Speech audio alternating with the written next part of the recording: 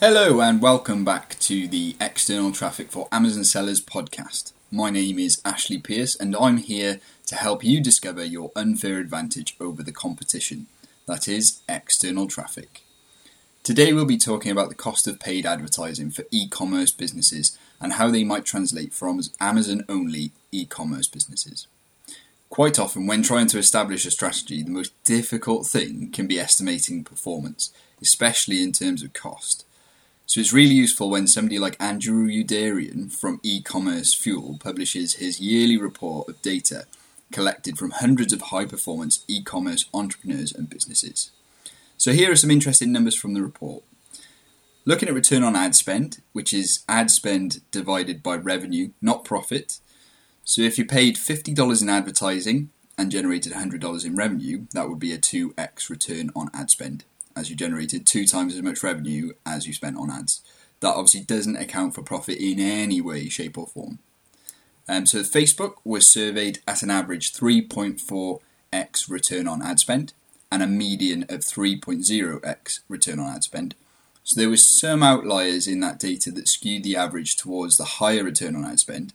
The median is a better demonstrator of performance of the data set really, because that's the middle ground of the campaigns surveyed. Google came in at an average 5.1x return on ad spend. Now we're talking a little bit better. But again, there must have been some seriously high performing outliers in the survey, as the median for that one was 4.0x return on ad spend. Still better than Facebook. Then finally onto Amazon ads at 4.6x ROAS, return on ad spend, average, and a 4.0x median return on ad spend, once again showing the presence of some high-performing outliers skewing the average in the upwards direction. So let's talk about Facebook and Google numbers for a second. These return on ad spend numbers are based primarily on e-commerce businesses with the 3 pillars of profitability being used. They have their own stores and that they're driving cold traffic to, retargeting warm traffic, and then upselling hot traffic in their loyalty pillar. So those numbers take into account high profitability campaigns and retargeting campaigns and low profitability, if not loss-making, awareness and acquisition campaigns. If you've already listened to the Ezra Firestone 3 Pillars of Profitability for Amazon Sellers episode from this podcast, you'll know that as an Amazon seller, you don't have access to the higher profitability pillars in the same way as an e-commerce store owner, and as a result can't achieve the same levels of return on ad spend. If you've not done a tremendous amount of work with Facebook advertising or Google advertising, I might be doing you a disservice here in not going into a little bit more detail about the types of ads I'm talking about. So when I say Facebook, I of course mean Instagram as well, as Instagram advertising is controlled under the Facebook platform. But more than that, this will include Facebook Messenger ads, in Facebook and Instagram stories, in midstream of videos, in Facebook search, and ads on the Facebook Audience Network. Yeah, that's right, you'll get little display ads when you're on certain apps and websites that monetize their traffic through Facebook display ads. You see in Facebook ads when you're not even on Facebook. You might not have realised that, but that is the case. It's less surprising to know that it's the same for Google. Google have a display network of websites that show ads for Google as well as apps, just like Facebook has. There's obviously top of search ads, but that's the very thin end of the wedge, or the tip of the iceberg. There's shopping ads in search, shopping ads on YouTube, YouTube video ads, and it goes on. So when I say Facebook ads, I don't just mean the ones you see in your feed, and when I say Google ads, I don't just mean the top of search ads. There's a whole world out there to go and waste a ton of money on discovery.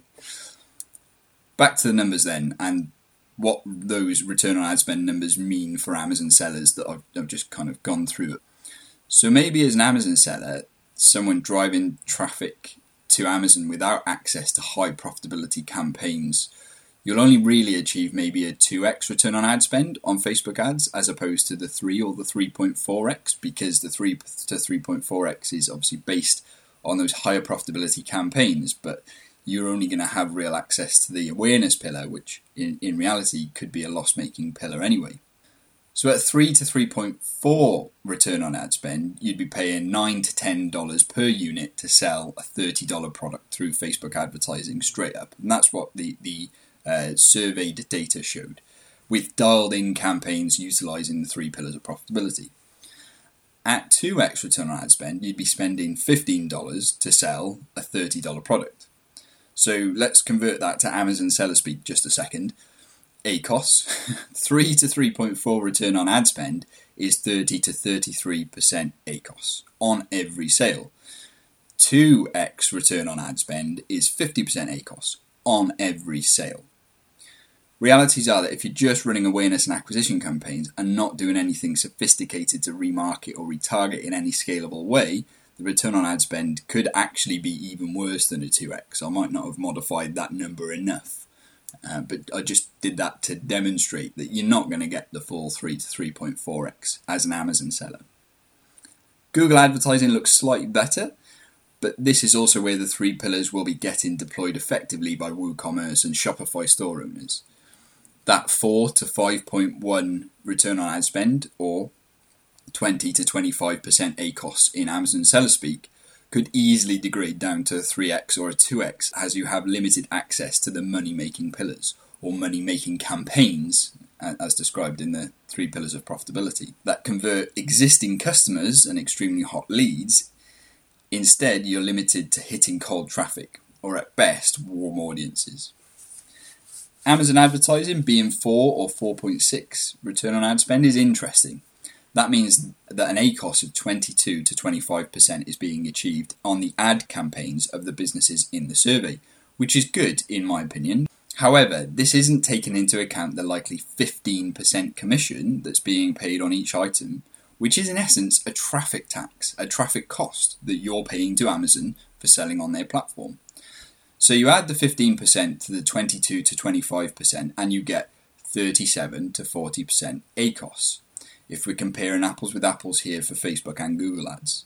So translating back to compare now with return on ad spend, that's a 2.5 to 2.7 return on ad spend for Amazon ads. Or for a $30 product, that's $11 to $12 per product in traffic cost. But the Amazon ads don't require you to be using the 3 pillars of profitability in the same way Google and Facebook ads do to drive profit through remarketing and loyalty campaigns.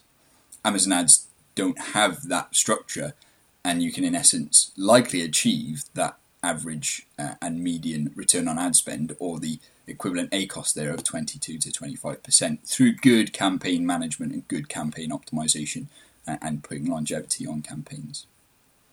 So those numbers are really interesting, right? Or they should be. They should interest you as an Amazon seller. They should really certainly help you establish a benchmark when thinking about your traffic strategy and what types of traffic are affordable and scalable for your business. And this is very important. This is all contextually led by your business.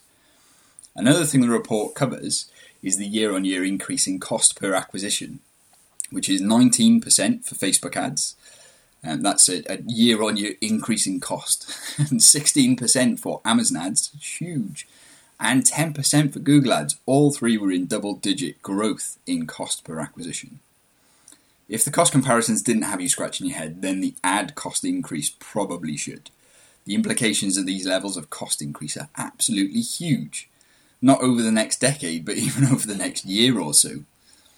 Add to that the fact that over an approximate 2-year period from July 2017 to July 2019, share of Amazon page views that came from sponsored ad tripled from 4% to just shy of 12%. And that's right, 12% of traffic was being driven by Amazon ads in comparison with 4% just 2 years earlier. That also helps explain the double-digit growth in advertising cost per acquisition for Amazon ads, as far as I'm concerned. This is why I believe the biggest risk to Amazon-centric e-commerce businesses isn't trade tariffs or terms of service enforcements or changes. It's the rising cost of traffic, like the frog being boiled to death because the imperceptible danger of the increase in heat in the pan. The e-commerce stores outside of Amazon have the ability to make Facebook and Google and other platforms like Pinterest and TikTok, emerging platforms, last longer than the pure Amazon seller, as they have access to the higher profitability pillars and campaigns.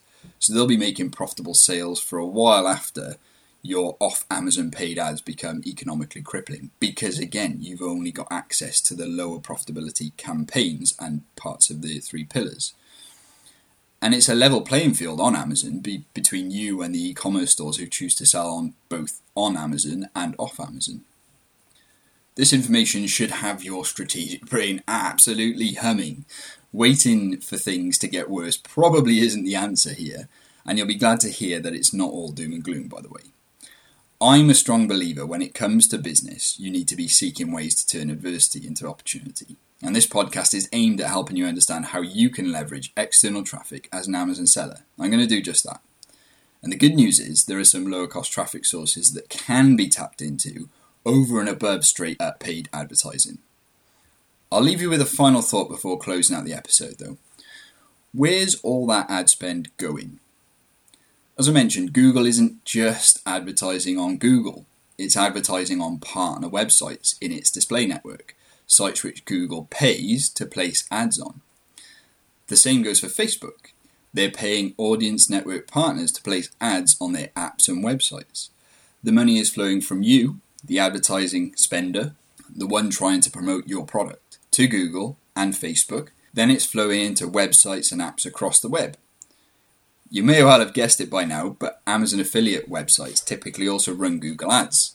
They generate revenue not only by referring people to Amazon, but also by showing ads to visitors. In many cases, they make a lot of money. I know of one small player who monetizes using display ads who generates over $40,000 in revenue per month. That's almost $500,000 per year in advertising spend that's flowing from you to Google and onto a website, who ultimately is just publishing content and placing ads in the middle of that content.